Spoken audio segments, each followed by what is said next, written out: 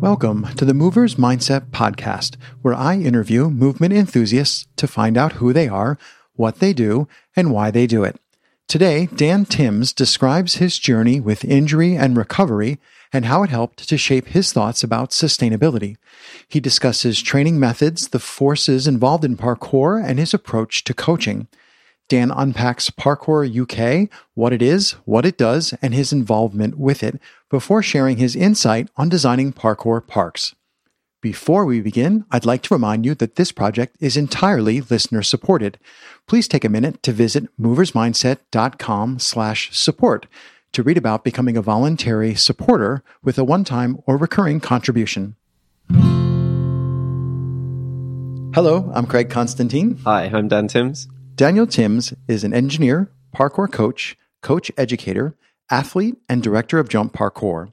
He has served on the Parkour UK board and was one of the first Parkour UK Level 2 certified coaches. Dan designed and helped construct a parkour-specific park in his hometown of Leicester, as well as other sites around the UK. Welcome, Dan. Thanks for having me.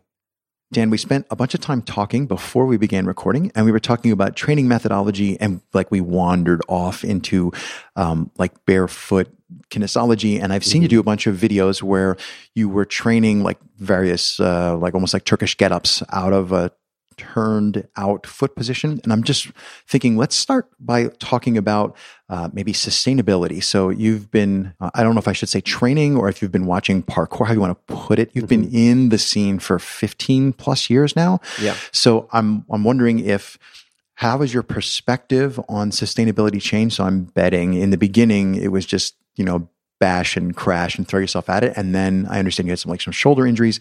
And I'm just wondering, can you give me a bit of a framework for how your perspective on sustainability has changed and maybe what you're focusing on now in the vein of sustainability? Yeah, so I think I can offer quite a unique perspective on sustainability in parkour. And that's because I've also had one of probably the worst falls and accidents in the parkour community. And it was just after my first year of training. Before I get to that, though, I think I'd probably want to mention that before parkour, I was heavily into rollerblading, specifically the aggressive style of rollerblading, where you do spins and tricks and grinds on ledges and just things that look cool, essentially. And a big part of that is inside the boot of the skate, you're on the side of your foot and you're bearing weight in what is quite an unnatural position. And like you mentioned, these ankles and feet folded over onto the side. So I built a lot of strength in that position. But being young and not really having any reference points to go to, I didn't realize that that was something abnormal to have that strength and that mobility in the ankles. And it was only many years later when I think I saw a post from, I think it was Ryan Ford actually, started talking about this, strength in unnatural or weakened positions to make your body more robust and increase your longevity. That I was like, well, hang on a minute. Can I do that? Right? Yeah, I've been doing this for years, but I didn't realize it was a thing. So I think that got me thinking about longevity and practice and just increasing your strength as a practitioner. So going back to what I mentioned about that accident, it was 2006 summertime. I was visiting Leeds towards the north of England, and there's a castle in a park there, and it has two turrets on its front facade.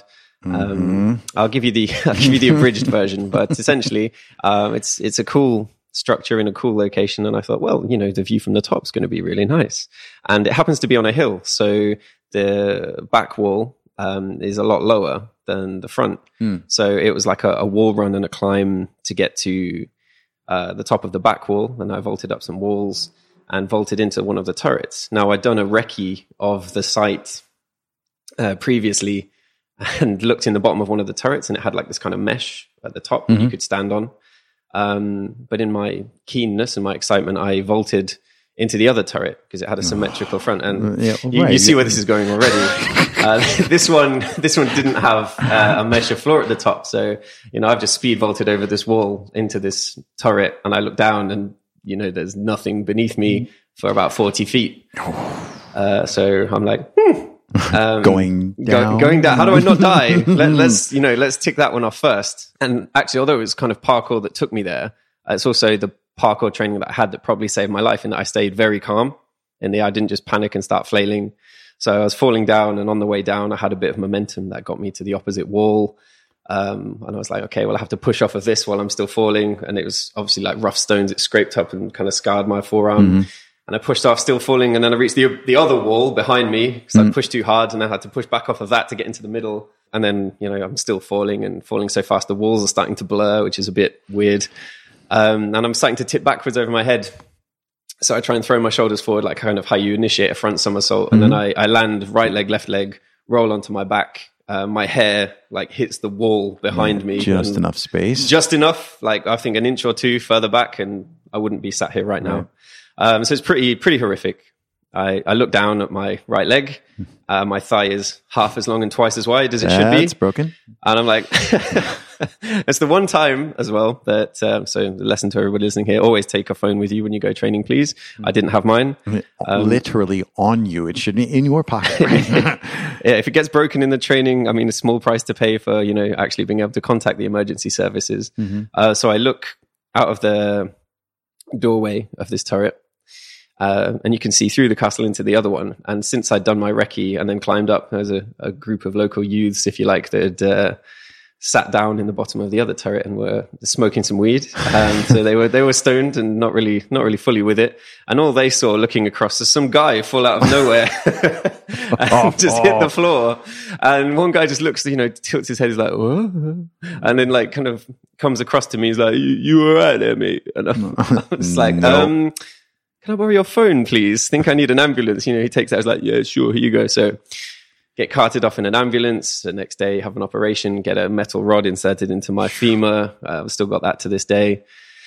7 months later, start training parkour again. That's the first question I asked the paramedics when they arrived, actually. Didn't care about anything else, apparently. Can they fix this? Yeah, I was like, will I do parkour again? Only having done it a year. And they're like, dude, shut up. They were like, I think they were pretty good about it. They're like, probably. But they were like, you should be dead from that fall, really. I was like, okay, seeing as I'm not fancy, Yeah, they're concerned about the head injury, the potential for a head injury. Yeah, that's it. And my spine, they were like, how's your spine okay? I'm like, I can wiggle my toes. Strap me to the board. Let's go, right? First thing I did when I hit the floor, tried to wiggle my toes. I was like, am I paralyzed? I'm not.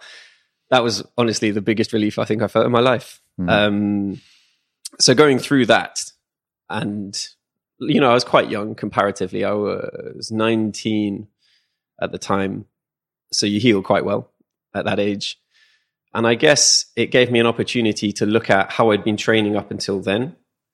And obviously wanting to recover as quickly as possible and get back to my level. While I was recovering, it gave me time to think about my practices and maybe change them to speed up the recovery. So this was at the time, for those in the parkour community that remember, where Hell Night was a thing. Has that been mentioned before? It hasn't been on the podcast before. I have heard of it. I don't know. I certainly wasn't around. So Hell Night was a creation of Chris Blaine Rowett, who I think surely must have been mentioned before. And it was essentially like a series of kind of body weight exercises that you did round a course at a college in Leicester. And, if you were a big, strong boy or girl, then you could complete it twice. That was obviously the aim. Just a bit of flavor. The first exercise was 15 consecutive pull-ups on a tree branch. And you had to try and do that unbroken before the next thing. So I guess we did that. And that was my probably inspiration at the time. I didn't know much about strength training, and I didn't know where to find good sources, I guess. And then after that, I started speaking to other practitioners, visiting London, and there were a few people there, like Christian and Bobby, who were getting into like squatting, Olympic weightlifting, these kind of things, getting very explosive, very strong. And, it just caused me to do some like reading and research, and maybe all those thousands of pistols and thousands of lunges that we did maybe weren't really, doing us that much good. What we really should have done in those days was take more metrics, more data. And that's something I've learned as I've kind of progressed in my practice, is that, maybe I should have been measuring my broad jump and, measuring like my fatigue levels, just what the efficacy of this training was. Because for standard lifting. That data is already out there. Nobody in the parkour community had really looked at it properly at that time. Like we mentioned before, the problem had already been solved. Right. We just tried to solve it again. The parkour community has tried to solve it again. Because I want to go on and talk about Olympic weightlifting and that type of engineered training or specifically designed training. Before we go on, so can you take me a little bit to, I don't want to say like the darkest hour, but the mindset of, I know I'm assuming they stuck you in at least a whole leg cast down one side, if not weight. So you're in the cast, you're completely mobilized, you're laying in bed, and day 14 or whatever. And where were you mentally when you're just like stuck there? And then how did you get, I'm assuming that was at least a relatively negative experience. How did you get from there? How did you get back to like actually visualizing moving again? Or was it something that you just never lost sight of? So that was my first kind of real injury in parkour. And first real injury ever, or first real injury? First real injury ever. I'd never broken a bone until I started parkour, even though it's statistically pretty safe. Yeah, first brush with humanity. Right? Yeah, first broken bone, break the biggest one in your body, go hard or go home. Maybe not, but anyway. I think I recommend going home and not going I think that would have been a better plan. Actually, I think for that, my mind was like, I'd never lost touch. I was like, I can't wait to be back. And they didn't put me in a cast, which was interesting. They actually put me in traction overnight, like you see in the cartoons where they with the thing hang away from your and leg. I didn't think that was actually a real thing, so that amused me quite a lot when they did it. And actually, they operated the next day, put the rod in, and then the morning afterwards, they came in with a Zimmer frame. I was like, it's time to walk. I didn't believe them. These two physios come in. I'm like, they literally put this in yesterday. Like, there's blood still coming out of the scars. Healed, I wake up and there's blood all over the sheets. Like, this is not healed. It's just some stitches. And they're like, yep, they said it can bear weight. Let's go. And I was like, oh, well, and obviously parkour up for the challenge. Right. Let's have some of this. Just hobbling around. I thought the idea of having a Zimmer frame was quite funny too. So hobble around, Zimmer frame. Okay, maybe get 10 meters there and back. That's it, done for the day. Trying to straighten the right leg. Maybe get it from 90 degrees to 85, right? Yeah, a little bit. And it's like maximum effort. And then by the end of a week, walking on crutches up and down stairs, which that kind of blew my mind, actually. I assume that's the standard procedure. Maybe somebody who listens can clarify whether they did do it too fast or not. I thought it was pretty fast, but I coped with it okay. As long as basically, could I get up and down stairs without fainting? Almost fainted. That's the closest I've come to fainting in my life. But I really wanted to go home. Even 7 days was, a long time. But yeah, straight back, like wanted to do parkour. There was times when I was crutching it to Hell Night to do the upper body bits. And, then going home, just trying to be involved, still coming out to see people. I had my degree going on at the time as well. So that kind of kept me involved. But I guess going back to your question in a very circuitous way, the darkest hour, I think, was my second shoulder surgery, which is maybe 3-ish years ago. And at this point, I've invested so many years and training hours into my practice. And every time you have an injury that, immobilizes you, that takes a real setback. So if I can pry, how old were you when you hurt this for the second injury? This is where I come clean and say that's actually my 4th surgery that I've had during my parkour career. All right, how about the one that you're talking about? How old were you? How old was I? That's a great question. I'm going to say 28, maybe. Okay. Give or take. I'm trying to get a gauge for like the type of person and how fast they would recover. So surgery at 28 versus 38 versus 48. Okay, yeah. I mean, medically, you're still young if you're under 60, according to my brother and cousin. If you're a doctor, they're young. Oh yeah, under 65. 60. Yeah, but so just under 30. And recovering from like a shoulder dislocation and the surgery for that, I actually found much worse than the recovery for the broken femur. Much, much worse, because they put you in a sling. You're not allowed to move that arm for, depending on the surgeon and the physio team, 4 to 6 weeks at all. That also means you can't run, anything that could jolt it, move it, because it's connective tissue. It takes a long time to heal. And just doing that, and that 6 weeks every minute of no training at all, everything you've trained for is basically gonna go. So I've never understood when people say, oh, running is hard, because I kind of kept it up my whole life. But then after that time, when I could finally go for a run, I went for a run and I was like, oh, okay, this is pretty horrific. Now I understand. And I had to go through that process, which is quite nice. Helped me relate to people a bit more in that sense. But I was like, should I pack it in? How many training hours is it going to take me to get back to the discipline, that I've been doing for maybe 12 years or something? And I just thought, well, okay, it's been 12 years. Think about all the people you've impacted and helped in this time. If you stop training, would you still be able to impact on these people? What's going to bring you happiness? And the thing that brings me happiness is challenge. And where do I get most of my challenge from? It's from parkour, whether it's training, whether it's coaching, coach educating, whatever. I was like, I don't think I could leave Can't the walk practice. away. I couldn't. Yeah, absolutely. So whilst it's horrible to have what you feel makes you special stripped away, bringing it back is so special. You ever see the old TV show in America called The $6 Million Man? It was like this guy gets seriously injured and they spent $6 million in the 70s. They spent like $6 million on fixing this guy and they made him better. They made him faster. They made him stronger. And it's like the rebirth of the Phoenix. So it sounds to me that for you, it was an opportunity to, all right, let's do this over. And so you come away from that. And now in the past 3 years, can you give me some of your thoughts on I don't want to say how should athletes be training, because it might just be the way you train is go find somebody who knows how to coach you. But just generally, Sure. what would good progressions and good types of training be for people who want to be good movers? That's the question I like. So essentially, you want to be as good a mover as possible. Think about all the different components you need to build up that picture, that jigsaw. So you want to be strong, sure. You want to be fast. You want to be endurant. You want to be mobile. You've got to be all these things. You've got to be coordinated. And then you just kind of take maybe those different categories and then look at what are the people who are maybe best in the world or close to it doing to get to this kind of level. Maybe not take the absolute best in the world, because often they are genetic outliers that are built for that one particular thing. Right. But look at maybe couple of levels down from that. Yeah, what's the collegiate, like, look, if you want to learn about broad jumps, look at the collegiate level broad jumpers. Exactly. Yeah. Because they're the ones that probably they've taken the training stimulus to get there, and the absolute genetic outliers will be going forward to things like the Olympics. Either that or they're all on performance enhancing drugs, and you can blame that. But Right. I mean, the optimist in me wants to believe that's not true.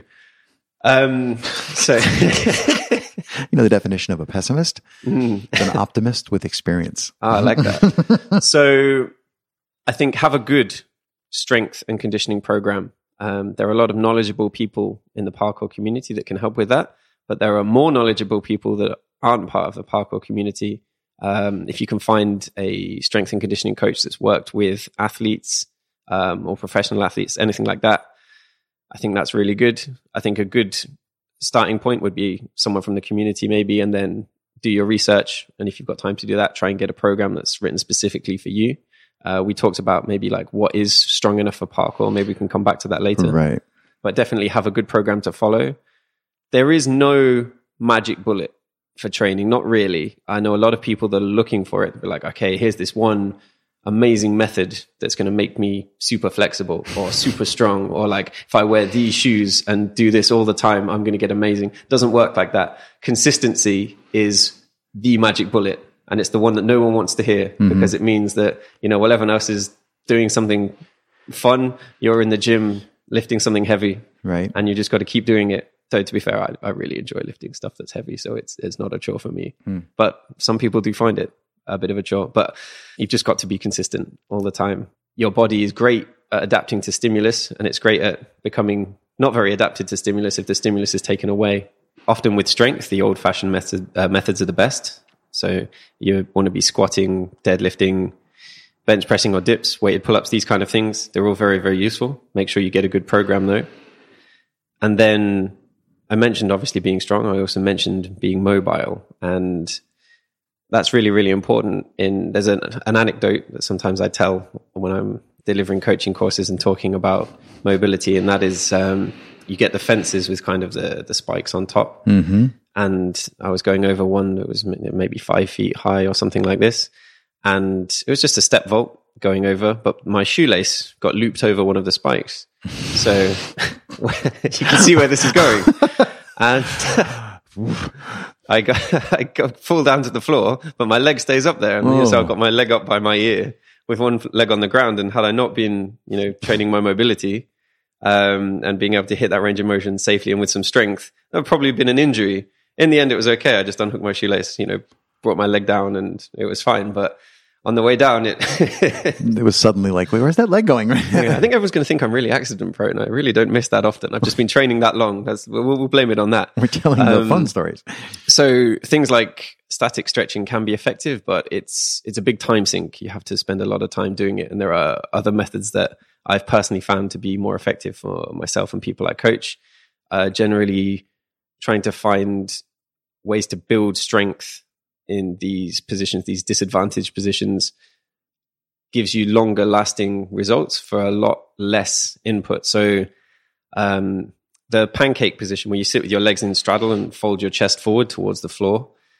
I used to be the guy that was, if I was in a cool down of whatever thing I happened to be doing and someone's like, okay, sit in that position and, try and fold forward. I'll go nowhere. I'd be like the rounded back, just not able to go forwards at all.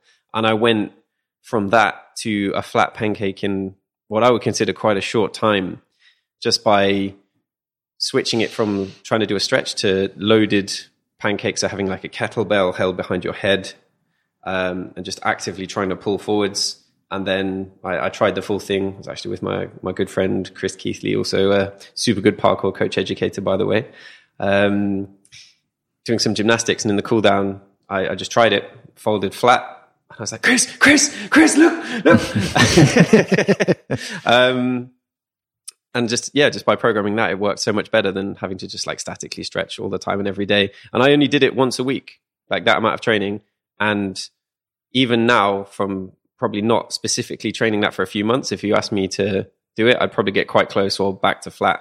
The results last a much longer time because you've built the strength and the control in those positions. So I think it's not a magic bullet, because I said they don't exist, but I found it to be much more effective, which is super good.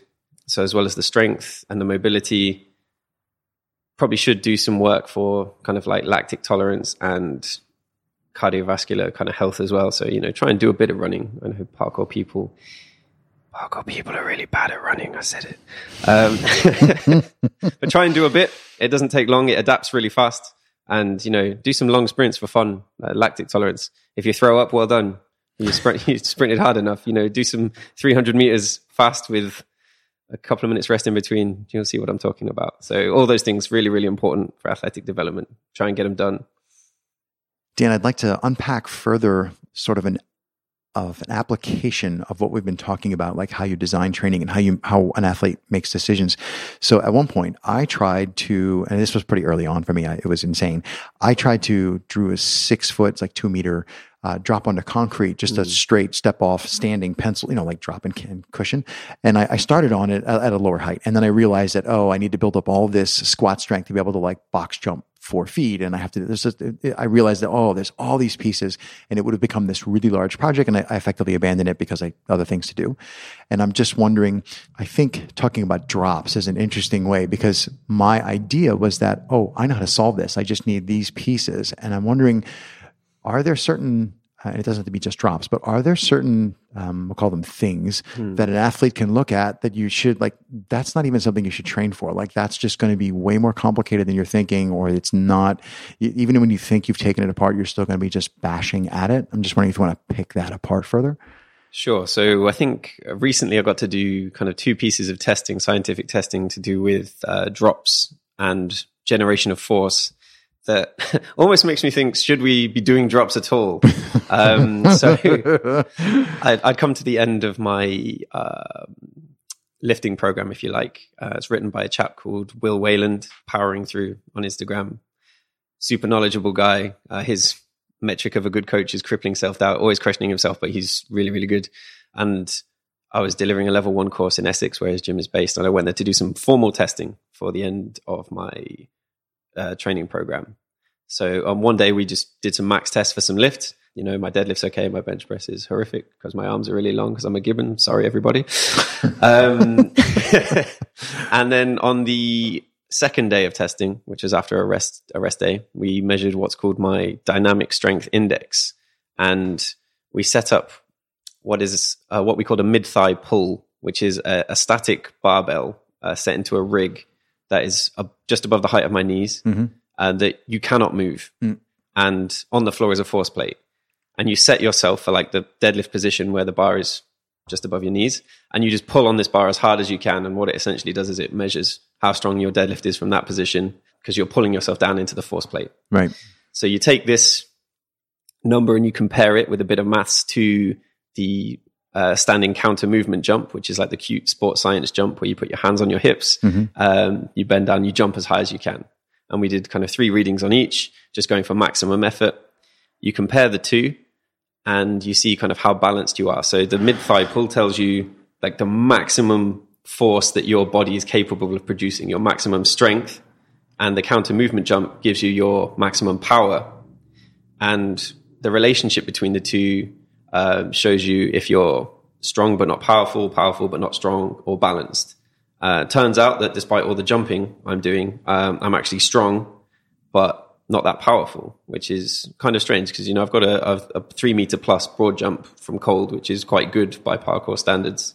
But I was pulling, I think, 3.5 times my body weight plus in that deadlift position, which is actually super decent. And that kind of shaped my current training program, but that's an aside. So taking this information, later that week, I happened to be going by the chain store in London, and there was a piece of research kind of endorsed by Parkour UK going on there where we were measuring peak impact forces from drop jumps.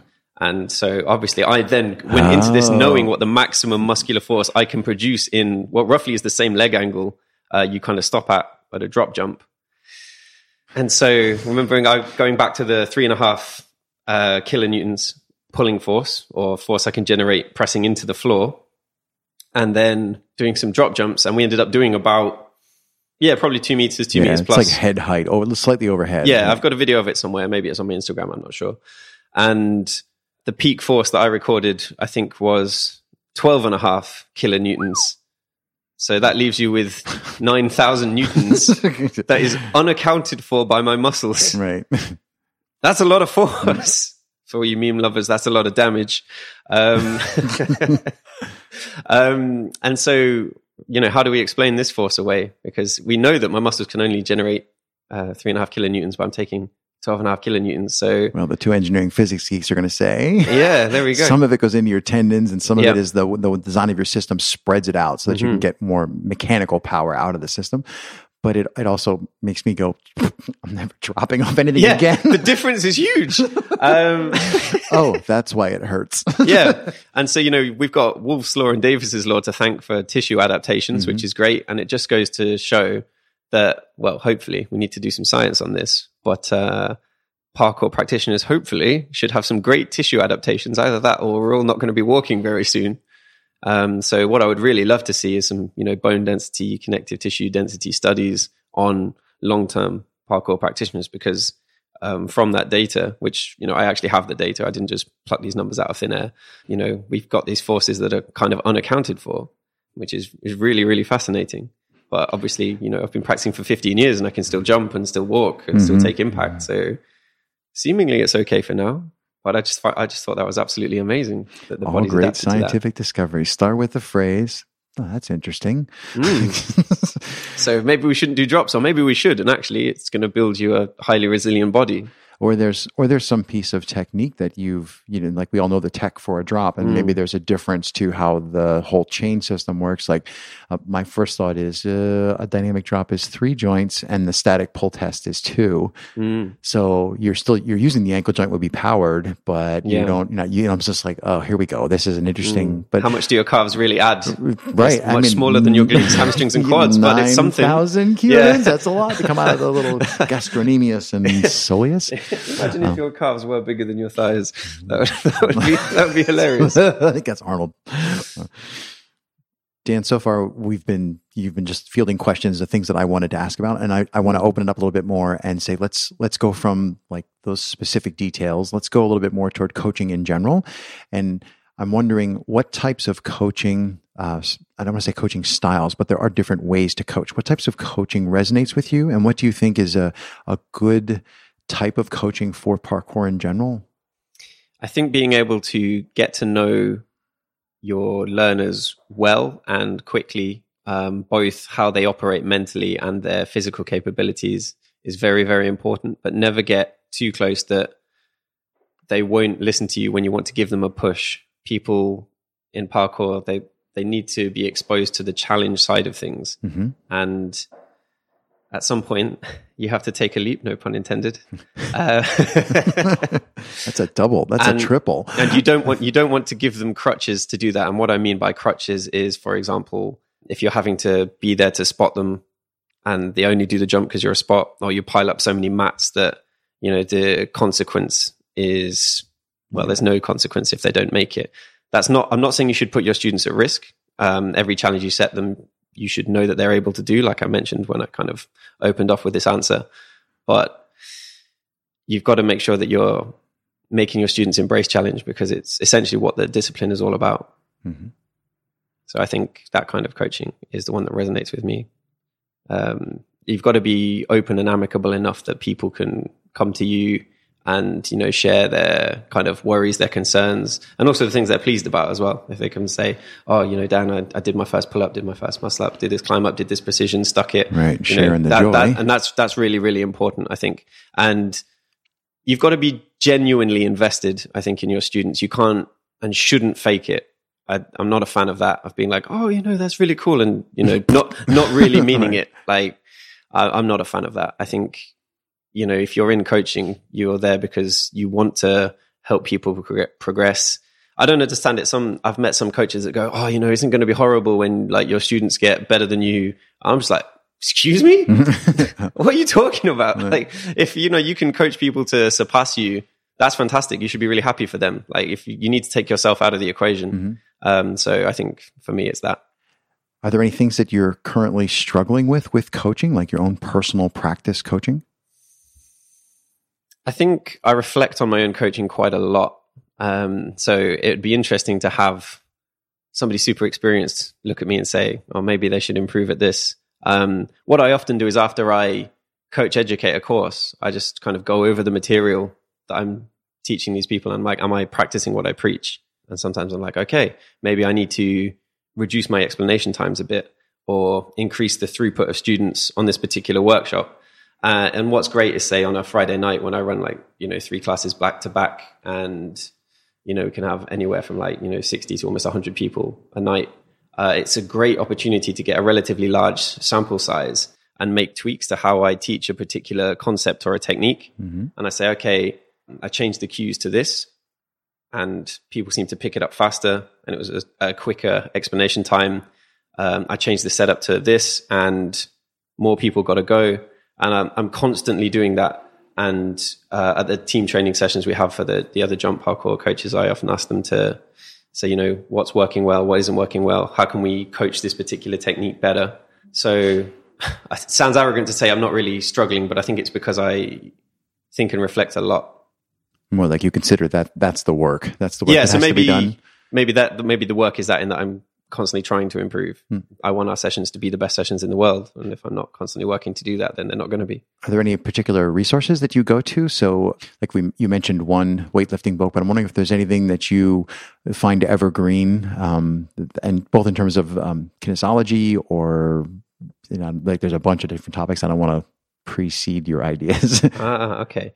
In terms of resources, I'm a big fan of kind of doing it interpersonally. So speaking to people that I know the topic in and out, and then maybe getting the reading material afterwards. Yeah, that might say details in chapter 4, go look it up, right? Yeah, that's it. So I think I used to speak to, with regards to weightlifting, like Christian McPhee, he was British champion in the 77 kilo category. Weightlifting used to come from the parkour community, good friend of mine. I'd often run things by him. And now I speak to Will, who writes my program. And I'm always really keen to speak to people who I think are right at the top of their field, and pick their brains and run my hypotheses by them. So out of my recent talkings with Will, I'm reading the triphasic training book by Cal Dietz, which is quite an interesting kind of take. And it's a modified version of the old kind of Bulgarian weightlifting program that was effective, but turned out that you had to be on steroids to follow it properly. When I think American athletes tried it and it just burned out all their athletes. I'm like, what's up with this? Yeah, so like, okay, why are my athletes just unable to train anymore? Oh, they're not on gear, that's why. So I think in terms of strength, that's my current resource. In terms of parkour, I could probably watch the documentary "The Monkey Is Back" with Stefan Vigru. I've watched that over 100 times. Yes. Yeah, it's really good resource. If you ever want to watch something that encapsulates the spirit of the discipline, that's the best resource in my opinion. It's so good. Stefan doesn't really waste words, and it's just fantastic. Some of the training actual practices are maybe a bit outdated, but the general message I think is very, very important. So I think that one's always golden for me. I watched it again recently after like a few years off. Still great. Dan, I mentioned in the beginning that you were on the board for Parkour UK, and I'd like, if you would, to take the opportunity to ask you to unpack sort of from the NGB down point of view, like what is Parkour UK's, what's the mission for it, and what's the purpose, and what is it actually doing? Yeah, so I guess on paper, it's the NGB, it's the national governing body for parkour in the UK. I mean, it sounds fairly self-explanatory, and I guess it kind of is. So it's the interface, if you like, between the community, primarily the coaching community at the moment, and kind of the government or other larger authorities, maybe local authorities, to be like the kind of mouthpiece for what we do and what the collective mission is of parkour practitioners in the UK. And then when you were on the parkour board, can you give me the time frame and what you felt the organization was really primarily focused on, and what its challenges were at that time? And then if that's changed and you see it doing, like it has new challenges it's facing now, I'm curious like how it's changing over time.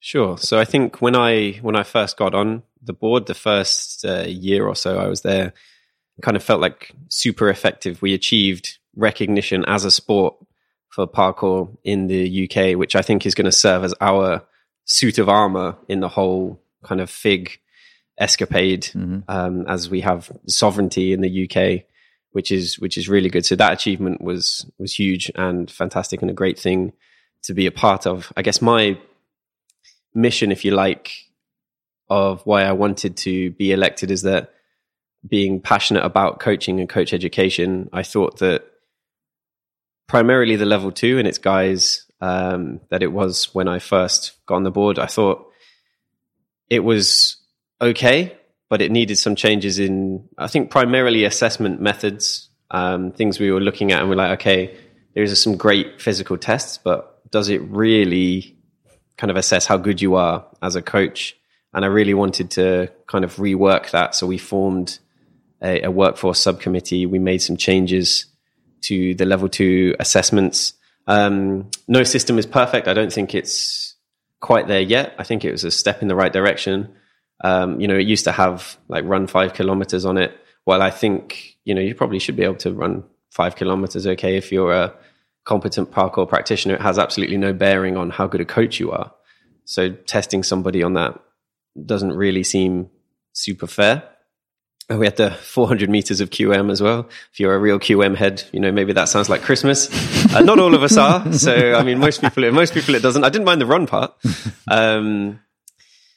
Side note, I passed it when it had all that stuff on it. But just pick myself up. But I think, again, it doesn't have a bearing on how good a coach you are. So we kind of cut down the physical bits, made them a bit more parkour specific, I would say. Kept the stuff that we thought was the real meat and bones of it, and added like a questioning element, which I think when it first came about, people underestimated a little bit. So we're just like, okay, how do you do like a Cat 180 or something like that, and give us some points, and we ask more specific questions than that. But people are like, oh yeah, I got the questioning, this is going to be fine, rather than having to do like a savagely difficult challenge. Right. And then we're like, oh no, these questions are pretty in depth. You better know your stuff. It's definitely not like a free pass. Equally, we're not looking to try and fail you. It's not a trap. Yeah, it's not a trap. There's no Admiral Akbar involved. But well played, sir. But it's a test of, do you know your stuff, and can you explain it clearly and concisely? because you're going to have to do that as a coach. So we just tried to make it a bit more fitting for what it is. So I think that was my mission, kind of fix the level 2. And there were a couple of other board members that had very similar views on it, and that's why they went for it. So we worked quite cohesively towards that target, which was really nice. And the board these days, I know you're no longer on the board, but I'm just wondering, what do you see now from the outside? Does it have obviously your perspective has changed, but how do you see the organization now? Like, what do you think it's working on, and what do you think maybe it should be working on if it's not working on? What do you agree with? Yeah, so I think, so after that year that I mentioned where we made these changes, FIG reared its ugly head. And obviously that took a lot of kind of time and resources. Parkour UK was involved in the inception of Parkour Earth, which is, the community stab at an international federation, something that we, absolutely need. And I was going to say desperately need. Desperately, right? yeah, absolutely. And even, it's something we needed. And even in FIG's early communication with Parkour UK, when we issued an open letter to them, we're like, it was really good. It hit the nail on the head, and they knew it because their response was, we don't talk to national federations, only international ones. So come back with one of those. So, I don't think it was a knee-jerk action. It's still, bound by rules of good governance, and there was time spent creating it with the right communities. But obviously, it's needed as a necessary tool. So that's kind of an ongoing thing. As we're recording this, I think it was announced today, the day of recording, but won't be the day of whenever this airs. We've had Tracy Crouch, who's a member of parliament, appointed as a senior independent director. Somebody with that level of political clout in the UK, I think will really help both like kind of external battles to be fought and having some kind of power, like our relationship with UK Sport and Sport England. I think it will be very beneficial there. Maybe unlock funding avenues that maybe weren't open before. And also maybe help bring in more interest from the wider community in the UK. I mean, currently it's primarily the kind of coaching organizations that are engaged with that are more engaged, and it would be nice to see just more general practitioners engaged. I think Parkour UK is strangely quite divisive to the UK community at large. Not in its actions, just it's viewed in one of two ways generally. And I think sometimes people are quite lacking in trust for the organization. They think that there's always motives, or people are out to make an absolute fortune in money. Yeah, power grab and money. I've already stated what my motives were for joining. Most of the people from the community have, their motive is like that. You don't get paid loads of money to be on the board of Parkour UK. It's a non-exec position. Nobody's raking it in. People are donating their own time essentially for free to help try and grow the thing. And people seem to like to complain about it. And I think if you've got a complaint, you can fix it. You are the parkour community. Become a member. It's a democracy. Right. Engage. Yeah. So even back in the day, I wasn't very happy that Parkour UK's entire collective, if you like, of elected directors that were, meant to represent the entire UK community, they all came from one organization. That's not a national governing body at all. And I was quite vocal and vociferous about changing that. Not because I had anything against the people, but because the right thing to do is to have a governing body. Representation. Exactly, representation. So I was very I probably didn't make any friends at the time, but I really wanted to see that change. And I think it's really important. And so if you want to change something about Parkour UK, you can. And I try and mention it on every course I go to. But again, the people going on the courses are the ones that are engaged. Right. I'd love to see the people that are, not feeling so engaged just to engage in the discussion. Just to engage, right? Just have a go. If you want to change something, you can. And, if the community feels the same way, they will support your actions. And there's scope for that. People will listen. I know Parkour UK isn't the greatest at external communication, but they will always try and fight your corner where they can. They're generally good people there, and they listen. So I think, just get involved, especially in a time with the whole FIG thing going on. The more everyone comes together, even if it's just to make changes, the better. Dan, is there anything else that you want to talk about? Yeah, I think I'd like to just say a few words about kind of design for areas for parkour and like parkour parks, kind of specifically. I think it's one of those things where people look at it and go, "Oh, maybe it's not that difficult." And I think you have to have more consideration than that. I think if you're designing your obstacles with one movement in mind, then it's probably not really going to work. So in the UK, if you're designing a park or park, one, you're probably going to be quite limited on space. And two, you have to design to the British now European standard, which both is an enabler, but also has some pretty strict limitations, right? And like, critical fall zones, height differences, where you can have impact absorbing surface, that kind of thing. And I've spoken to people who have kind of designed things before, not really been parkour practitioners, and they'll look at stuff and they'll be like, oh yeah, you can do a lache here, and like the bar's like so close together that it's right. There's like a critical limit for a lache where they're too close and you can't use proper technique, and things like this. And I'm like, you can't work like this. What I often like to do, I guess my number one thing would be, if it's going in a particular place that has a community already, speak to the community. If you can't do that, look at the local spots, see what they have to offer. So the first park I ever designed was in Loughborough, which is to the north of Leicester. And I spoke to the local community when I came up with the design. And this was not a foregone conclusion that we were going to win this contract. It had to be pitched against other designs. Other uses for the space and other designs? Yeah, other designs for parkour parks, so it wasn't, you've got a parkour park, you're going to design it. And obviously it was the first one I did. So I was like, I want it to be good. And I spoke to the local community and I was like, what do you want? What don't you have that you wish you had? And they were like, laches. We've got nothing to swing on. And I was like, breakation. Brilliant. Okay. So that gives me like an overall theme for the area. And then I'm looking at it like, okay, I'd like to have one kind of crux or interesting obstacle that's in there. And I think it was the first time we had like the vertical wall with like a we call them like a floating platform, like slotted onto the side. That's like the first time we had that in the UK. I was like, let's put one of those in and have loads of cool swings to it. And every obstacle you put in, you want to try and make it as versatile as possible. You don't want to be like, okay, I just want people to do vaults on this wall. Like it's the more bang for buck you can get out of every piece of kit, the better. And also where you don't put obstacles is just as important. And I think the better your parkour vision is, the better your designs are going to be. You can spot routes and challenges. Excuse me. I think the mark of a good space is, do people still use it and how long are they using it for? The Loughborough Park people are still going and they're still finding new challenges. And to me, that's a great feeling that makes, it's very validating. So just trying to make it as versatile as possible. Occasionally, maybe it's nice to put in a thing to learn a specific technique that people might not have access to. So going back to that laches point, the Leicester Park has a rail at just the right height for, I call them crab swings or straddle undershoots, where you essentially go from the top of the rail with your hands on and your feet outside of your hands, legs straight, and you swing out under the rail and then fly through the air.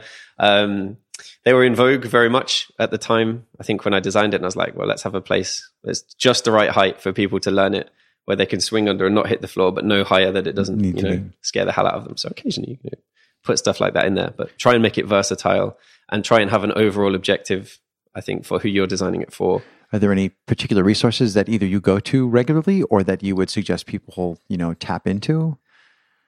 Oh, that is a good question. I think, yes, but it's more a case of your own parkour experience, sadly, than a book. References from spots or challenges that I think you found inspirational are really, really useful. So collect them in pictures. Yeah, or collect them in your head. And obviously there's some great examples of design in Denmark as well. Those guys produce parks very, very often.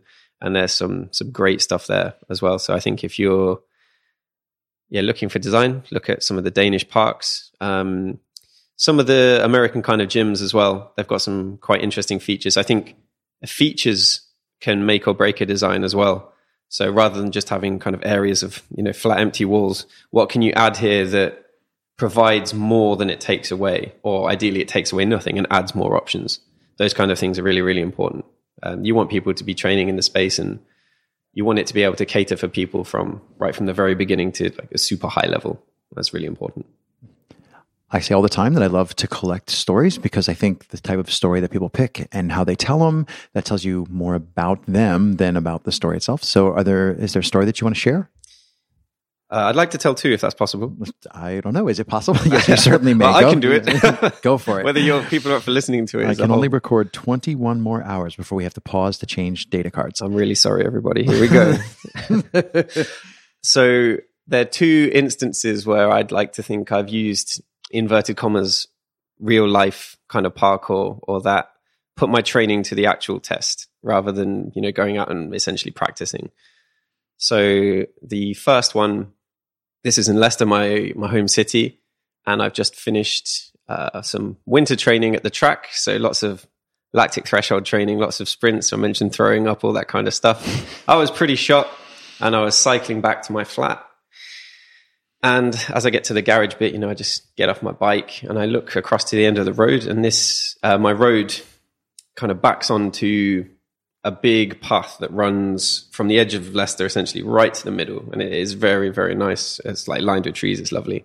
And I can just see part of it from the end of my road. And, I hear a scream come from there. And I'm like, okay, it's a bit early for people to be drinking. It's maybe 7 p.m. or something. And so I look across and I see a guy absolutely just legging it up Newark. And I'm like, what's he running from? And then, maybe 2 seconds later, a girl runs forward. She's the one that screamed, and she's like, stop him. He's stolen my phone. And that was it. No more hesitation. I threw my bike on the ground, completely lost regard for my own personal possessions. And despite the shot legs, just tore after this guy. So it was about 30, 40 meters from my garage to Newark. So I get onto there and turn the corner, and he's a fair deal ahead, less than 100 meters, but pretty far. And I'm just like storming uphill just after this guy. And he looks back and he's just, looks forward, carries on. He's like, this guy's not catching me. He looked back like 5 seconds later. I've cut his lead like less than in half, trained sprinter versus, somebody from the general public. And his face, I've never seen someone look more worried. This guy just storming down on you like steely gaze. And he turns back and I just shouted something painfully arrogant, like, you're never going to outrun me. Just to try and get in his head. And so he's running a couple more seconds past, and I'm getting closer and closer. He tries to throw the phone down on the floor that he's stolen from this girl, as to think I'll, pick it up and stop. He was wrong. So I pick the phone up, carry on after him. He runs across this road into a big park that's in Leicester. It's a very, very nice park. And I can see he's gone past the lactic threshold. He's starting to get gassed.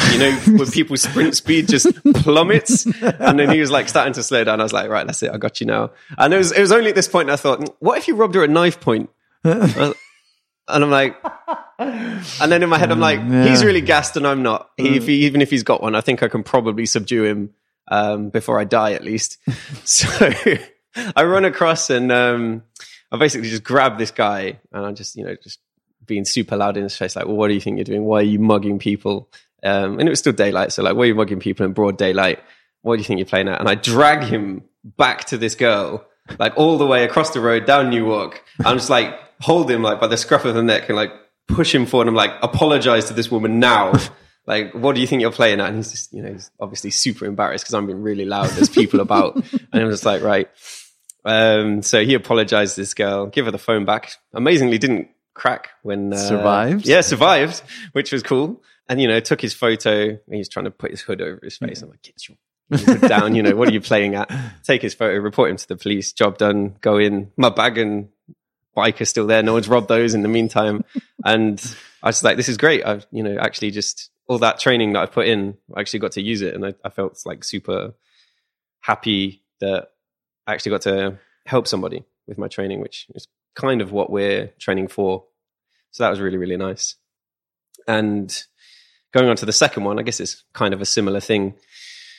We had a discussion earlier about Chris McDougall's book, Born to Run, and barefoot running, and kind of how it influenced us. So when I actually first read that, I went to the Copper Canyons in Mexico to try and see the Tarahumara firsthand, because I actually found the book like super inspirational. So I ended up going there, and as part of my kind of travels and adventures around the Copper Canyons, went to see a waterfall there. And just in the general scenery of this part of the world in Mexico, there are lots of they're almost like giant boulders, like 20, 30, 40 feet high.